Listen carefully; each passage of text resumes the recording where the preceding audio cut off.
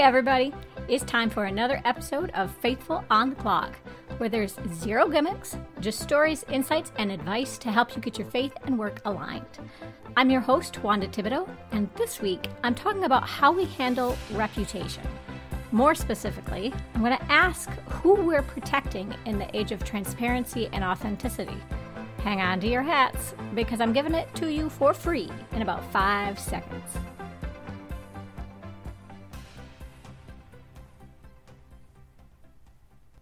All right, everybody. This show is actually inspired by an experience I had just this past week, but it's something I've encountered multiple times over the past few years.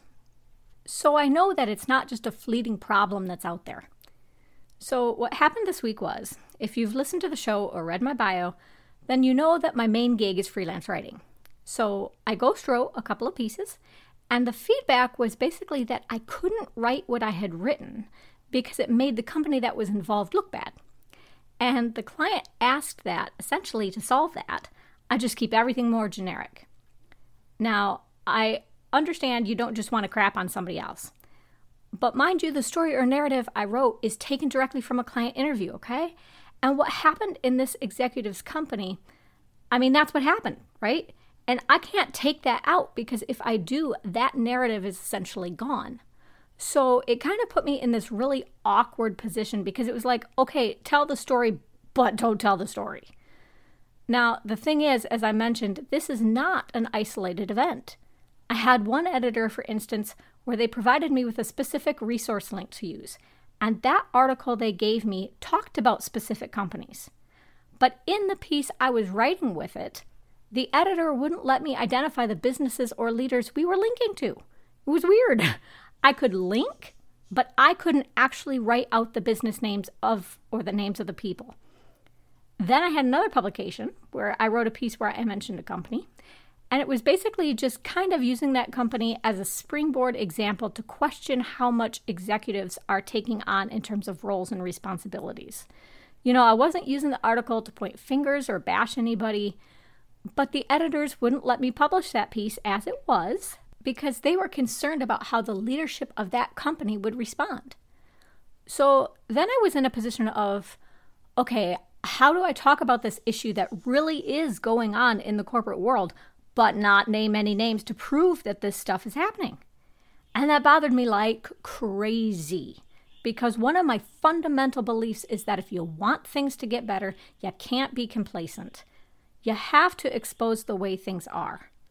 You have to acknowledge that something is off before you can come up with a better way of doing things. And I just felt like for all we're talking about being real and accountable with everybody, people kind of were in denial and wanted to turn a blind eye and pretend things were fine. So what I'd like to do is just put this into the context of growth and transformation and the ideas of authenticity and transparency. And don't get me wrong, I completely understand about brand building, how many millions of dollars go into ensuring that customers and investors have a good perception of you and your business. And I am not opposed to highlighting the best of people and companies and stressing the positive side of things. But there's a difference between doing that and deliberately omitting parts of the record. You know what I'm saying? And so it really made me ask myself, how far does this idea of authenticity and transparency actually go? Are we just doing it at face value, where we kind of sugarcoat the reality of what's going on and protect the guilty so we look good? Or are we actually willing to be completely honest, no matter how many warts that lets people see on our faces? Because I don't really think you can have it both ways. And you have to decide which side of the fence you're going to be on. So the idea that I'm getting at is that I think a lot of leaders today, maybe they want to be real with people, but at the end of the day, when it comes right down to it, they're willing to gloss things over because they're so afraid of losing funding or customers or any of those things. And I think it comes down to this picture that we're stressing of how dog eat dog everything is in the global landscape. Because if you subscribe to that, then it's all too easy to get wrapped up in, that idea of hero leadership, which I'll kind of extend to the entire company, where you just can't make any wrong steps at all or you'll lose everything. So if you want to be real, if you want to be transparent, You have to get rid of that fear. And the first thing I want to tell you there is, and I just talked about this in episode 43 on executive worship, we have the research that shows that people are okay with imperfection more than you might think. You can seem more attractive if you've got some flaws that show you've got a human side. The second thing is, and I think you marketers out there will understand this, but there's this thing called spin. Spin doesn't mean lying or leaving parts of your story out. It's just a matter of where you choose to lay a positive attitude and emphasis. You do not have to sugarcoat the truth of your story if you emphasize what you've learned and how you've shifted from where you were. Because that's what people are after anyway, right? They want to see these journey stories. They want to understand what you've done and been through.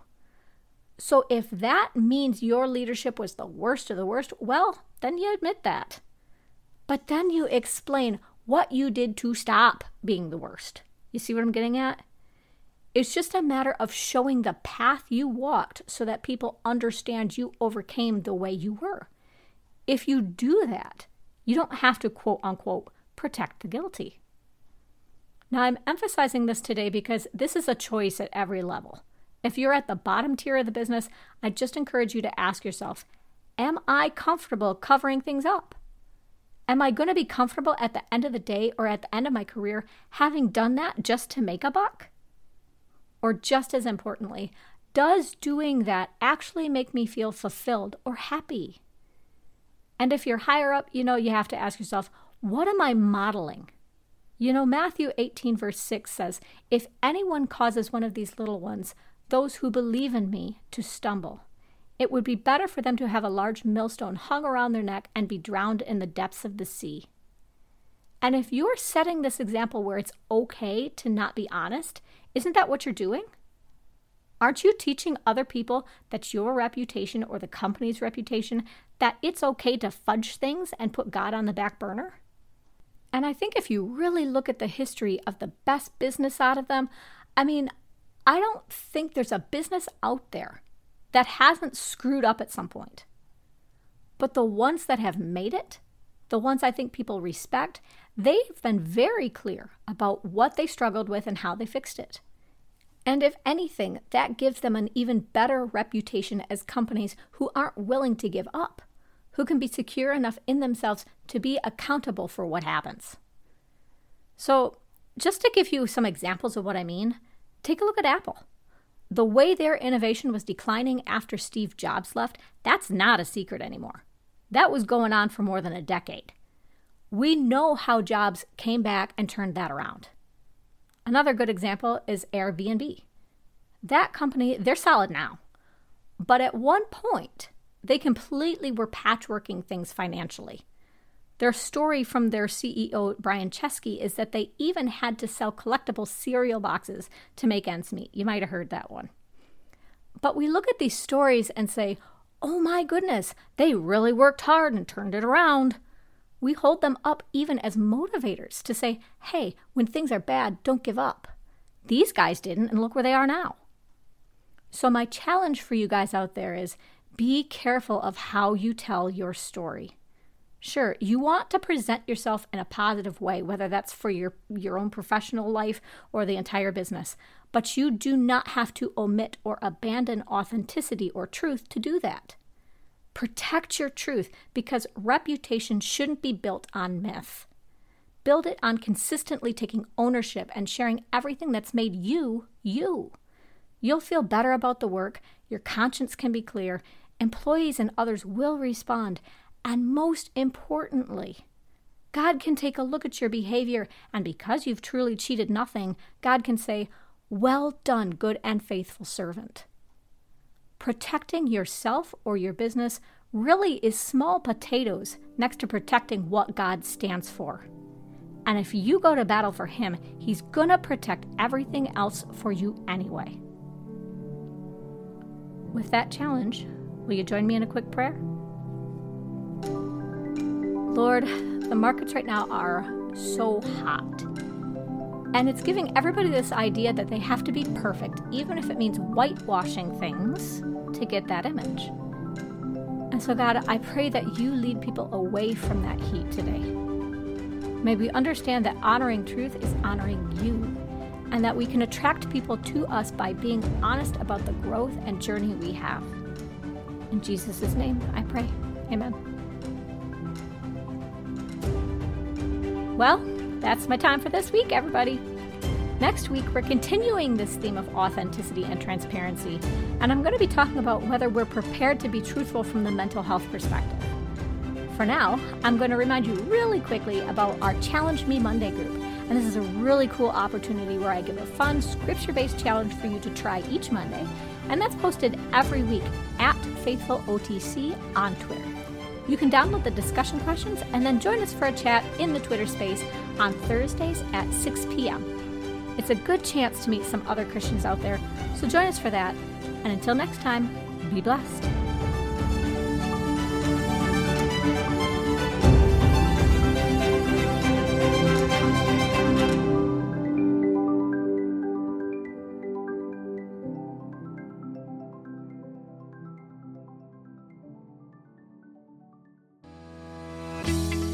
Like what you heard and want even more great Christian business content? Head on over to patreon.com/faithfulonthe-clock to become a supporting member for the show. You'll get access to options like early episode access, bonus episodes, videos, Bible studies, curated articles, and more in a tiered plan that's right for you. Show your support for this podcast, and remember, enormous change can start with you.